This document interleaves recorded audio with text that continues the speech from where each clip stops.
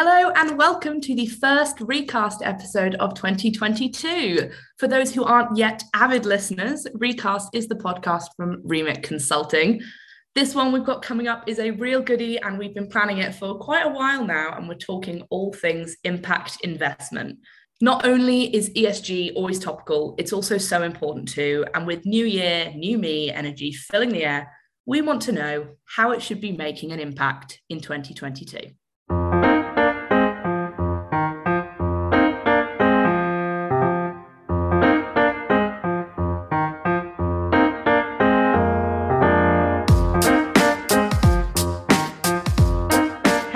Hello, Emily. Welcome back. Hi, Kat.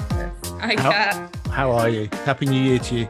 Yes, Happy New Year to you both too. I don't know if you can say that this late in the month, actually, but Happy New Year. Yeah, I usually say the cutoff is my birthday, which was about a week ago, but happy birthday. That was just me to plug my birthday.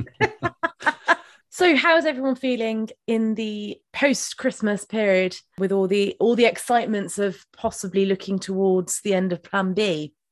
Well, yeah, I mean, I'm optimistic and hopeful, but we will see. The proof will be in the pudding. I mean, as you know, we've been monitoring the volume of office workers going back to their desks for some time.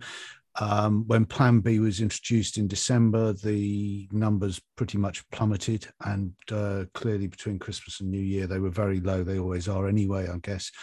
It recovered ever so slightly in New Year. It went to about 6.5%, I think it was. And then the first full week back, it was about 12.5% nationally. We've since had the announcement and we are waiting to see what happens once Plan B has come to a complete end. Watch this space. So, Kat, what news have you got for us? Well, Paddy, I had a lovely long list of things to talk about, but having spoken to our special guests for this podcast yesterday, I found that actually they had a lot more interesting stuff to say than I did. So I will just keep it fairly snappy. And to one thing that I read in the EG, which came from Derwent London's sustainability manager, Samantha Carlson, who was talking about how kind of ESG should be tackled in real estate. And one of the things that she said that really resonated with me was that we need to be sharing lessons. This is a goal for everyone. This is not a goal for companies to use as competitive advantage. This resonated because at the start of the pandemic, Remit held forums for property managers and property asset managers. And one of the things that I remember really clearly hearing at the time was people saying, we don't care if we are sharing things that we historically would like to keep for competitive advantage. We just want to make sure we all get through it together. Not a time for school time tests when you make the wall of folders. I think this is very much a, guys, we've all got an exam tomorrow, so let's help each other out. Grown-up collaboration. Big grown on up, that. very much grown up. So without further ado then, I'd like to introduce you to Melissa Hutcheson, Remit Head of ESG, and Natasha Trathen, Associate Vice President of Global Alternative Product Real Estate at Nuveen.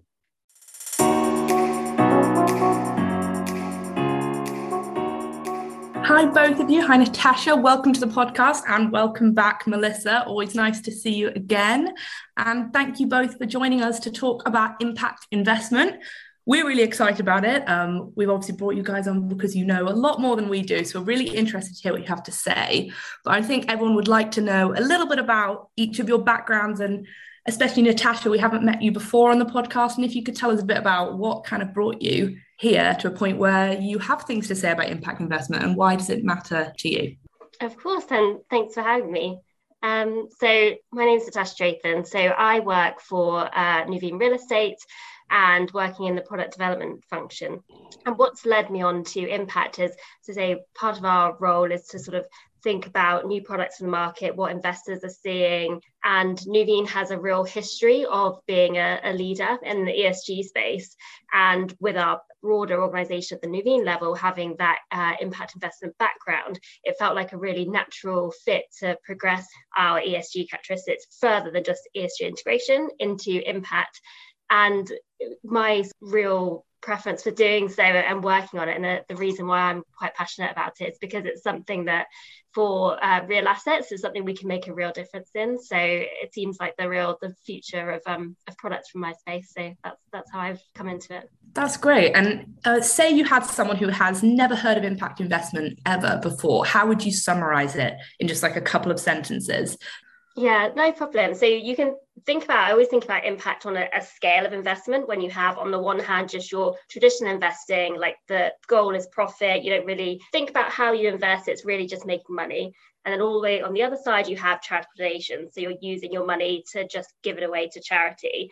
Impact is sort of in the middle of that spectrum. So it's combining that drive and that focus on profit with having a positive influence on society or the environment. And it's having that impact that will go further than what otherwise would have been created in the market. So the good example of this, and an example that's often spouted on from a real estate perspective, is if you think about affordable housing, you're building a new block of flats and a certain percentage will have to be affordable units. But an impact investor wouldn't be able to just rely on that. They would therefore have to do something additional in that, whether it be more affordable units, whether it be setting some at the median income for depending on the need of that local community, or putting a creche in the bottom of the building, thinking about how they can improve the building to have a greater impact on that society or indeed the environment. Wow, that was really clear. And I think that cleared up even my understanding, and I thought I knew what it was. So thank you for that. You're welcome. And Melissa, yes, like I said before, welcome back. Really nice to have you again. For people who might be listening for the first time, could you give a little bit of a background of why you care about impact investment? So for those of you who don't know me, I've obviously been at Remit for kind of 3 years, and I have a background in property management, asset management. So I've sort of worked in those parts of the industry on a kind of operational level for a number of years in mixed use developments. And I think moving into the management consultancy space, I've seen more and more people asking sort of organically about things to do with ESG and how should they implement it. And there's a real gap I've found between the investors who have an idea and the implementation on the ground. And Natasha, that's kind of what I want to talk to you about and get your thoughts. We've been working with some impact investors over the last year to look at how they go about making their investments work operationally. And I think it's really important as the world is changing to really understand A, what it is, but B, how you can actually affect change rather than just have it on paper. So that's sort of where my interest lies. Could I ask, would we say that impact investment is kind of about making investments in ESG and making investments for the good of the world and society sustainable? Because if you have a finite amount of money and it runs out, you have to stop investing in those things. Whereas if your investment does also generate a return, then that can be ploughed back in. Yeah, I think it's when you sort of think about that spectrum, when you have ESG integration as one, factor. So you're thinking, okay, my ultimate goal is making money for my investors, but I do want to have certain considerations laid in the back of, maybe I'm only going to, I'm not going to invest in Florida because it might be underwater at some point. It's that type of thing is not quite impact investment, because there are some really key points that you have to have, which is one, the intention to make an impact. It can't be a byproduct. To that additionality point that I mentioned, and then 3, having that positive influence on, as I say, society or the environment. So it can be a number of different strategies, and crucially being able to measure that. So what Melissa, you were saying about being able to actually evidence it in paper is such a key point to impact investing, that measurability and reporting on that to your investors and really being held accountable is one of the other sort of key facets to impact investing.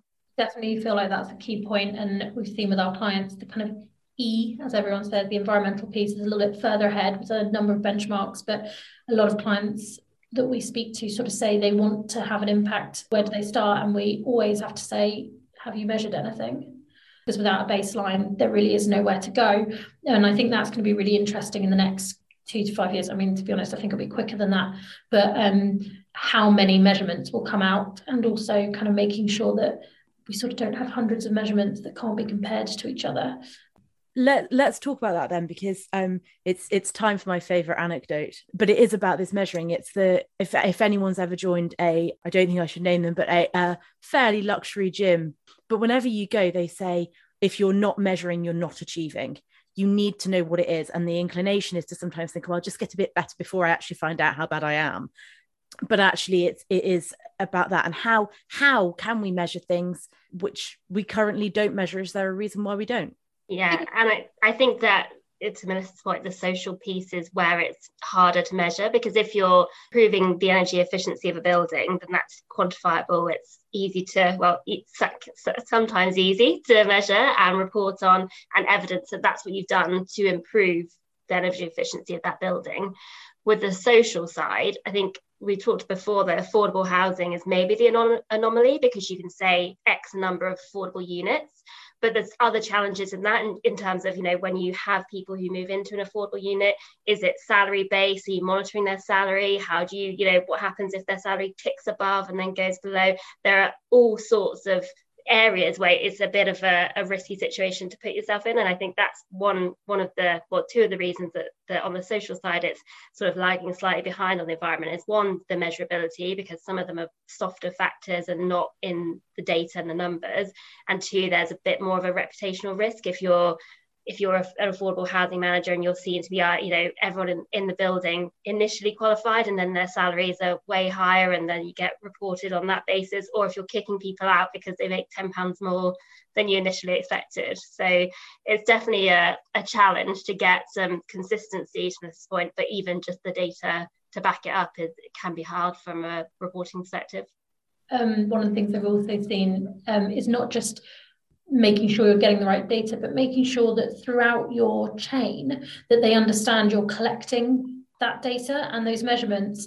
We have one client who came to us to ask how they were doing, and it turns out they're having a massive social impact. They had absolutely no idea. It's complete byproduct to what they're doing, but without the measurements, without us looking at an assessment of what they're doing, they had no idea.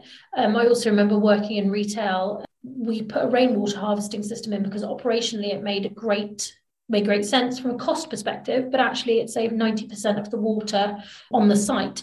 And it wasn't until much further down the line that we sort of went, hang on a second, we should be advertising that. We should be saying this is something that we've done. This is a great way of saving water, and also we should be rolling this out across a load of other shopping centres. Whereas the kind of FM team had done it because to them it made sense, and they had no idea that there might be a different way of looking at it, or that it might benefit other people. So I think also making sure that your kind of supply chain and everyone in the group knows what you're looking for and knows that this is something that's important.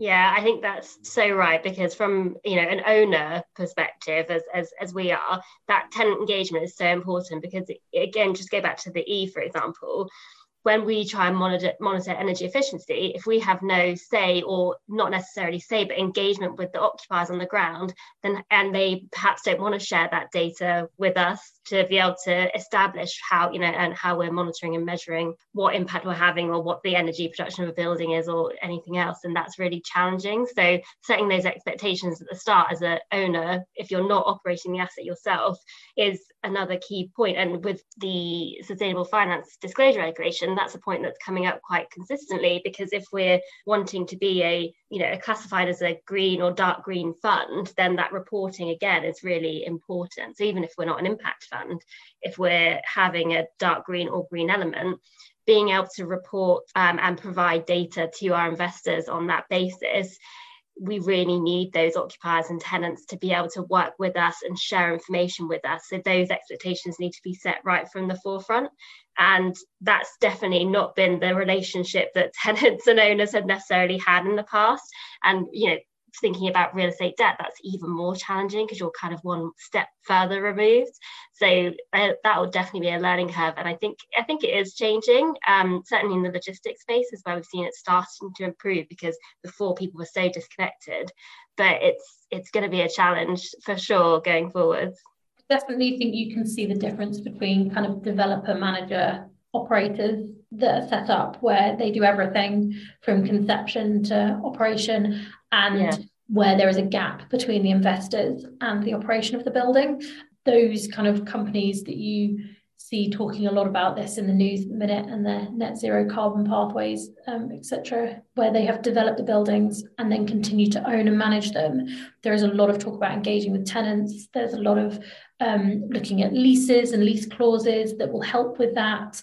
But definitely with some of our clients, I've seen the gap where, and that's the bit, like I said at the beginning, for me is really important if we're going to make this work as an industry, is how do you tie the investor's desire to, be a dark green or green fund, etc., with the right reporting to have the right kind of impact to those people who are on the floor doing the day job, where their number one priority is keep costs down, otherwise the tenants aren't going to pay it, or your aim for this 1 year is a financial return, and sort of embed those values throughout it. I don't have an answer. It's just something. No, and I don't necessarily have an answer either, but I think what's been interesting in some of the things that we've seen is more tech-enabled companies that enable you to engage with the local communities or your tenants or whoever you're wanting to engage with, and make it super easy for them to send you the information you need as owner. And that keeping costs low, because it's not, it's all digital or it's all tech enabled. So it's a cheaper way of engaging with your tenants. And it's just, through online surveys, and it's all automated, and it makes it more straightforward. And I haven't seen it for everything, but I've seen it, for example, for local communities. And if you're developing a building in that area, what that community needs, what they're missing, so that you can help them to design a building which is suitable for that area, and does generate the biggest impact, because you're saying this is what this area needs and this is what we're going to deliver. So I think the more that those type of companies start to come to the fore and are more used, rather than the sort of traditional, going to a shopping centre with your piece of paper and asking every retailer to fill it out and then go back and calculate it. I think that it'll definitely make things smoother and easier going forward.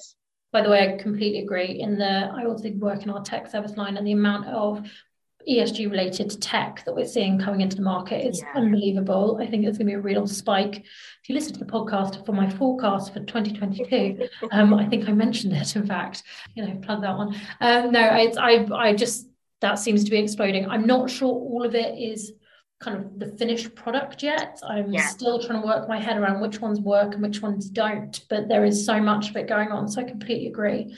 I wanted to ask you about your thoughts around SFDR. And kind of with the increase in regulation. When I was at MIPIM, there was some interesting conversations going on about SFDR, and that with the increase in regulation, actually impacts investment may cease to be a thing, because everything will need to be an impact investment. Particularly with the drive from a social conscious point of view, you're seeing more and more people be careful about where they invest their money. And I just wondered whether you agreed. So I think that I definitely think we'll see more impact funds. I don't necessarily think that, and for two reasons, I don't necessarily think SFDR is the answer. But firstly, I think that because you have to have, there's such boundaries around it, because you really don't want to be greenwashing and saying, oh, we're an impact fund, and you're not doing what you need to, which is the measurement piece. And also setting your stall out, so saying, here's our strategy, this is the impact we're going to achieve, and then being held accountable to your investors, but through the reporting. That is, and being considerate, like there's different elements, such as thinking about responsible exits. So when you buy a building, and say, again, just use the affordable housing analogy, because it's a simpler one to go through, but you say, okay, I'm going to lease 50% of this building to people earning less than the area median income.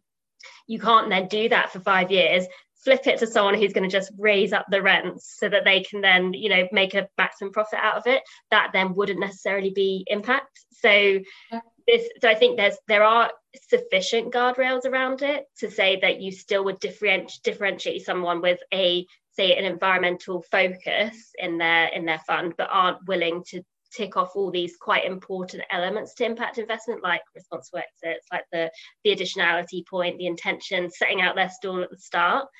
But I think specifically to SFDR, some of it's a challenging one, because it seems to be evolving, the regulation, even though we're already in the phase of implementation. But one factor that came up recently was that, so if we consider that Article 9 funds are impact funds, and that's to your point, that actually then if all Article 9 funds are, say, impact funds, then it's going to certainly be a bigger universe, and initial fear of labeling yourself as an impact fund without being able to evidence or prove it is taken away because you have to report under the regulation. But one point was that if your Article 9 criteria is that you have to have 100% of your investments have to be sustainable investments, at what stage do they have to be sustainable? Is it day one on acquisition, or is it within 6 months or within a year? And the recent guidance was that, no, it has to be on acquisition. And then that's a challenge for us, because if we as impact investors wouldn't necessarily just think buying a sustainable building now and just managing it would be impact. We would think, actually, if you buy old stock and then improve it, that would be your impact that you've generated. But that, under the regulation, under the guidance, wouldn't be an Article 9 fund. So it kind of seems bizarre, and it almost now is diverging from what we think is impact versus what an Article 9 fund is, which initially we thought that they two would be the same. Yeah, that also leaves so much of our real estate that might have, improvements that could be made without people who possibly would have invested in it. So that seems, without judging SFDR, a little short-sighted, because, is it something like 80% of our stock is already in existence and needs work? I can't remember the exact percentage, but it's up there. I'm not entirely sure I agree with you, Melissa. Okay. Because I think that there is also an issue of people wanting the shiny new toy. They want a building that they can say, yes, we've improved it in this way. And that does then take away the ability to exit sustainably, because if there's no one who will manage assets which are already kind of okay sustainably, what we'll end up with is a lot of change and then everything falling off a cliff at the end. So surely that's the intention of SFDR? Well, my understanding is it's literally to measure it. The thing is, if you can take a building and just manage it, that's fine. But if no one will take a subpar building sustainably because it won't meet their regulations and they won't get any benefit from improving it, we will be left, I feel, with a lot of obsolescent stock that can't be used or managed or kind of redeveloped, and just sitting around in the market. It's already becoming a problem that people don't want to buy kind of the older buildings. What will happen in 2023 when the EPCs are going to change again? I've absolutely no idea. I'm very much watching that space. Yeah, and I think there's a place for both of those types of strategies within, because if SFDR, if the aim is like standardization and thinking, okay, I'm an investor and I want to invest in an Article 9 fund and here's my universe without having to sort of scroll through themselves, then there's probably a place for both. But I do think it's an interesting choice to say, if you're going to be creating sustainable product, that is not as good as just managing an existing sustainable building, if from a regulatory standpoint. Yeah, particularly if there are less already in development. So it's, people have to create it. Exactly, so. And the energy intensity of development itself, does that mean that from an impact standpoint, that's something that we always grapple with is, okay, we're going to be creating a really sustainable building, but development is energy intensive. So how do we offset that when we're building to make sure that we're not, actually in the end, whilst we're trying to create an environmentally friendly building, the damage we've caused through the development has offset any positive impact we have.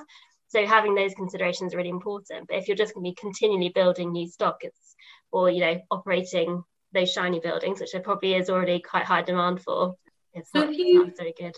If I can ask you, once you've developed your building and you've managed to justify the environmental impact of the development and how you're going to put it in place, can I ask how much if you have a mandate of whatever that may be, maybe it's affordable housing, and you're going beyond that, how much do you think around the other issues? So let's say you're a social impact fund and you're looking to improve kind of the social aspects of the area and the community. How much do you give consideration to the environmental aspects? Do you not, because that's not what you're doing with this fund, or do you take them into greater consideration because you're having a social impact? Yeah, so we certainly have a mind to the negative impacts that we may cause. So that is, and it comes again down to the SFDR regulation, because they have these, the policy of do no harm, do no significant harm, and the principal adverse indicators. But we certainly would consider, so the development piece might be a negative impact, and then you'd consider, how could you make that building, the development process more environmentally friendly. And for instance, we do have an affordable housing mandate where wood construction is being used because it is more sustainable construction method than others. So that's one factor that we do have to consider, but it's a reporting and internal reporting perspective. So we don't, from an pure impact and strategy perspective, we say, here is what we're going to measure ourselves against, here is what we're setting our stall out to do, and this is what we'll report on. But those negative impacts always do have to be considered. Some of them, and then not only from a reputational risk, but also from a, is this worth doing from a strategy perspective? You can never capture all senses. So I think before we discuss in terms of like improvements to an area, is gentrification then the downside of what you're doing, and balancing and weighing up those potential issues with what good you're trying to do. So it is a real balance to be struck, and what we do internally is really list those, try and consider upfront as much as we can and offset where we can. And normally development is a good one because you can do things to improve it, but stuff like displacement of people, that's a really challenging one to try and tackle. So it's definitely fraught with points to consider. It's interesting that you mentioned the gentrification, because I wanted to ask you about this, because I think it's often something that is seen as a barrier. But my question is, like, how much grass level consideration has to take place? From the sounds of what you were just saying, quite a lot. And I guess, how can we decide what's right or wrong for an area? How can you do that when communities can be hundreds, thousands of people? So engaging with communities is really important, and that's one of the reasons that our strategies from a real estate perspective, because of course there's impact investing in a number of different asset classes, and some of these won't have these issues that we're talking about. But from a real estate specific perspective, what we've done is had so far sort of country specific, or even sometimes narrow specific region specific strategies, so that actually we can spend the time and dedicate time to thinking, okay, what are the needs of that local community, and whether it be engaging with operators on the ground, or those tech enabled companies, that we can actually seek and solicit feedback from people, so that we can actually have the best picture we can to say, this is what this place could look like or could have as an improvement. And from an affordable to date we've just had those single country strategies from a real estate perspective, and that helps us because it's very intensive, and it will require a lot of resource and a lot of time to be able to do that across communities, when their needs and their desires and cultures and everything will be very, very different across all the different areas that we potentially could invest in. So no sort of broad strategy to date, but that's how we've sought to manage it at the moment, and spent a lot of time in considering those reputational risks and which ones are in our control and which ones aren't in our control. And that's one of the areas that is challenging, because you put your head above the parapet and all of a sudden you get something wrong, and then it's like, well, why bother? Why not just do the same investments, because no one's going to have a go at us for doing that? That is such an interesting point, because that has come up a number of times over the last 6 months at various kind of conferences I've been at, and places that I've been talking to people who are talking about ESG in a kind of more innovative way. And the being blamed for doing something wrong has come up a number of times of, if you're sticking your neck out there, then if it goes wrong, you put your reputation at risk. And actually, I'm hearing from more and more people in this area, nobody knows the right answer. So you just got to give it a go. And actually, we'd rather someone tried and it went wrong, at least you've learned how not to do it, than I've ever really heard before in anything to do with real estate. Because I have found real estate generally has we've always done it this way and we know that that's safe attitude. Yeah. But this topic has become so important, and I think so prevalent in kind of society's mind, let alone just the real estate industry. It's everywhere. That actually, and I'm quite excited about that. I'm quite excited about the idea that actually you could give it a go, and if it doesn't go right, people will try to not blame you, but learn from it and try something new. Yeah. Otherwise, I think this could take a really long time. Absolutely, and that's the thing. If you're doing it in a considerate and thoughtful way, it's not that we're just going to buy here and it doesn't matter about any of the consequences. We are thinking about what we can do and trying to balance that against the positive impact where we can. But as you say, you're never going to be able to guess everything. And the need for impact investments from both a societal environmental perspective and from an investor perspective is so great that if you can approach it and think thoughtfully, think considerately, and then go for it, then that's almost as much as you can do. I love that idea of cancelling cancel culture within real estate. I think that's really nice. Just to come back to a point that you were saying before, which was about like deciding what is good for a specific community. I was in a conversation the other day where we were talking about bringing a community to new sites. And someone said, oh, you just build a school, it's easy. And then everyone wants to go there. And I thought, my God, I would pay considerably more rent to be not anywhere near a school. Yeah. And I just wondered, I know, Melissa, this is something you and I have spoken about before, is that what is good in one place is not necessarily good in another. And there are issues around kind of ethics, because, for example, you could get me to pay more rent by putting a pub next door to my house.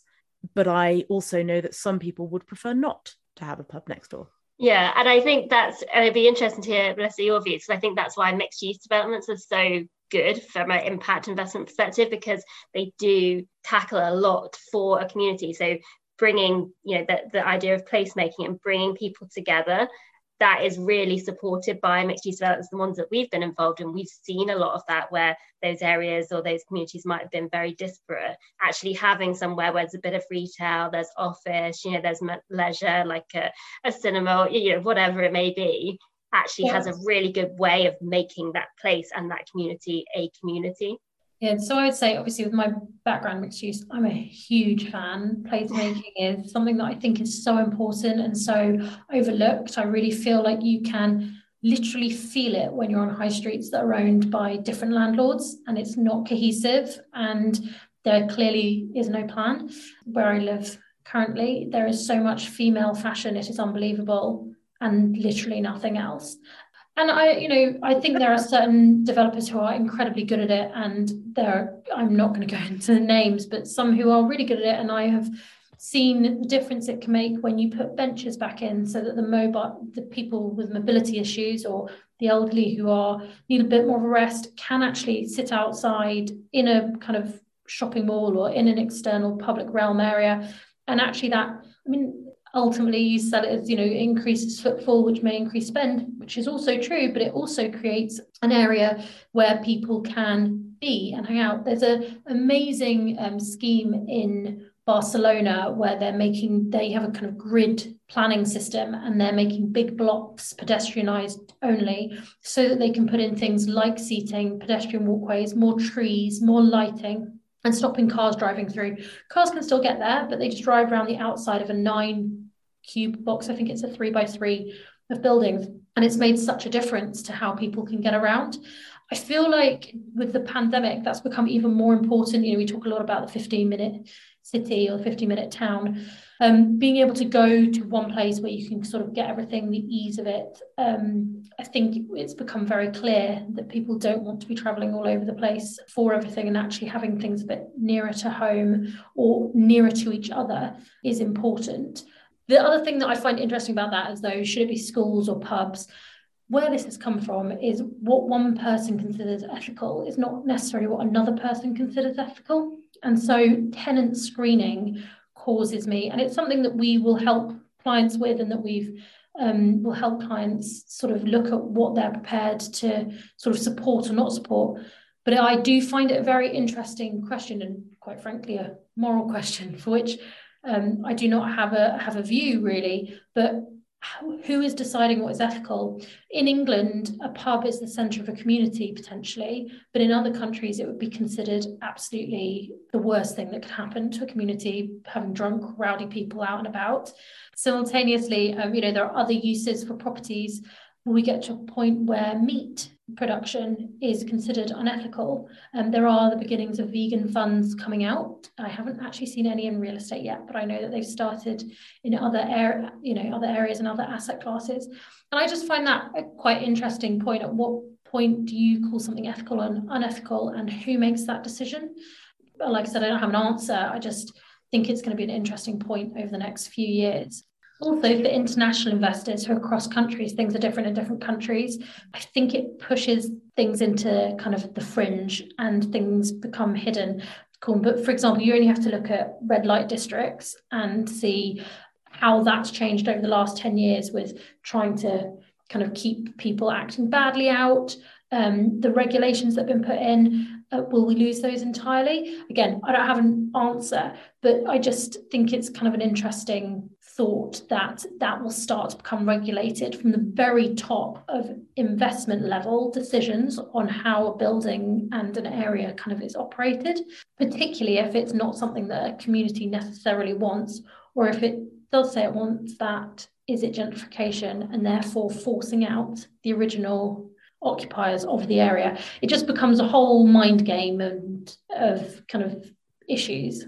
I was going to say, like, how much engagement typically when a developer or an investor is looking at changing something in a community, how much community engagement they typically get? Yeah, I think it's probably fairly limited. Like if you think about the planning process in England, it's those weird notices they put up on lampposts, and it's in the middle of the afternoon that when people are generally working, so then only retired people can generally go to it and have an interest in saying anything. So I think that the traditional form of engagement through that planning process, or the developers probably historically are doing what they strictly have to do, separate from what you might do in an impact fund, is very limited. I think when you're talking about impact, whether it be finding another way of engaging with people, whether it be, through Instagram or surveys on social media, or trying to get to engage people who haven't typically felt the need or felt the drive to go along to a planning meeting on a Tuesday at 4. That does bring me to something that I was considering earlier, which was that things do change very fast. It's difficult for regulation to keep up. One of the things that has changed in even the last 5 years is the acceptance of ESG as an issue. It's not controversial that it's an issue. It really is a thing. I remember just before the pandemic, I was speaking to people about market trends and I mentioned ESG, and people said to me, until investors care, it makes no difference. I actually don't disagree with you at all. Sorry, I would just like to put that on the record. I feel like suddenly in the last 2 years, people went, oh, it's actually a problem. Like this is an actual concern. Whereas, I helped write a sustainability guide for property management in my first year of being in the industry, which is, I think, 6 or 7 years ago now. I can't even remember. But, it was a long time ago when I was saying, oh, I'm really interested in that, people were going, really? You didn't study sustainability at university? No, but it affects us all. And I actually think that in the last couple of years, partly, whilst it shouldn't take that, actually, the caring from investors and the increased regulation really has, from my perspective and the clients that I talk to, really had an impact, because they've gone, oh, hang on, we won't have any money if we don't do something about this, which is possibly an awful reason for it to take place, but it's just the way the world works. Yeah, I totally agree with you both. I think from our perspective, it is the investors that are pushing strategies that are sort of environmentally or sustainably focused, or impact strategies, because I think the real estate industry probably has some of those leaders in sustainability who have always been passionate and cared about pushing sustainable or environmental factors, because it does matter and they are passionate about it. But the real estate industry hasn't traditionally been full of those people. And so the fact that the investors are now pushing the agenda and we're responding with strategies that are focused on ESG issues or impact strategies, because that's the feedback we're getting, is really helping to push that from an industry-wide perspective. And I also think that those investors will therefore be the ones to hold us accountable, rather than us saying this is our target internally and we're going to try and achieve it. And if we don't, no one will know, because those investors will be banging on your door to say, why didn't you achieve that? Great point. But as you're talking about it's being led by the investors, this is the bit that I'm sort of working on or trying to work with some clients on, is how do you go about, you've got your product, you've got your strategy, you say you're going to achieve something. How do you go about making sure that that is seen and adhered to throughout your supply chain, through your contractors, through your asset managers, property managers, facilities managers, right down to sort of cleaning security stuff? How do you go about that?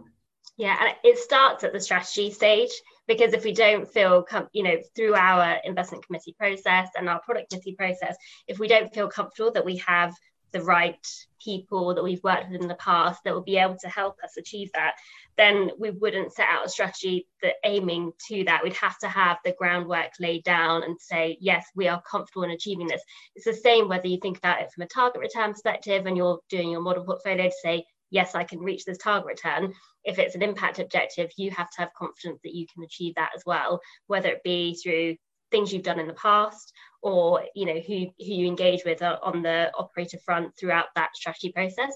And then on an ongoing perspective, every asset that you acquire will have a due diligence program at the start, and that will be a key for impact. That will be a key element to presenting and approving that asset. It wouldn't just be it meets the target return. Those are two considerations. So the scorecard methodology that we adopt so that we can say, yes, we are comfortable in meeting our impact objective, factors in the whole level. And it's certainly, it'll be interesting to see what happens if we come across something we want to do and we don't have sort of the connections to be able to do it. It's more theoretical, but today it's been, okay, this is what our impact objective is, and at the outset we've set it because we're comfortable that yes, we can achieve this with the suppliers we've used or the process that we have in place. That's very interesting that you say about realistic targets, Natasha, because I can't have a podcast on this subject and not ask you about COP26 and the 1.5 degree temperature reduction target. Is that a realistic target? Can it be met, do you think? I'm sure it can. I don't necessarily think it will. We obviously haven't been meeting. Like, there's a reason that it's now 1.5 instead of 2. We haven't been meeting it. I think that people are being more woke, if you want me to say, like they are more appreciative of what's going on. And it's what you were saying earlier, Kat, it's people are just realizing the scale of the problem and all of the different ways that they can have an influence on improving it. I just don't know that we're quite at the stage where, because even some of the targets that they're set in COP, there's still countries who are some of the biggest contributors who are still not signed up to this. So probably my confidence is medium to low rather than medium to high.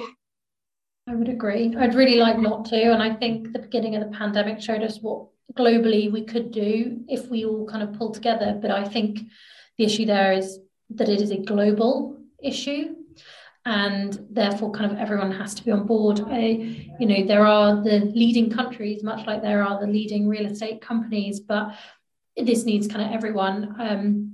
It's a quote I use a lot in our team. You'll all heard me say it, but there's a quote in the zero waste community that sort of says you don't need one person doing zero waste perfectly. You need 1 million people doing zero waste imperfectly. And I sort of really, truly believe that for all of this. And particularly when I'm talking with clients on any of these issues, I really try to stick by that about it's not about being perfect. It's about doing what you can and that next step. But I kind of feel on a global level, unless kind of everyone is on board, there tends to be a sort of blame game culture of like, oh, well, they're not. So why should we hinder how we're living? Why should we change our way of life if other countries aren't prepared to do the same?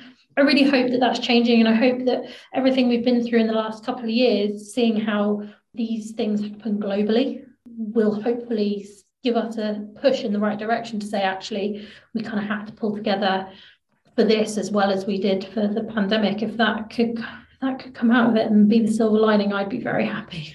Well, it is time for me to draw us to a close, but I think that's a really nice time to end it, which is on that point of it doesn't really matter that you're doing everything to the gold standard as long as you're doing something that is moving us along in the right direction. So thank you so much, both of you. That was, I can't say the most interesting podcast we've recorded because then that sounds really bad to the other podcasts, but that was certainly one of the top 5 podcasts we have recorded. The definitely best one in 2022 so far. Absolutely, hands down. Best 2022 one so far. Oh, thanks for having us. Yeah, thank you. Thank you very much. So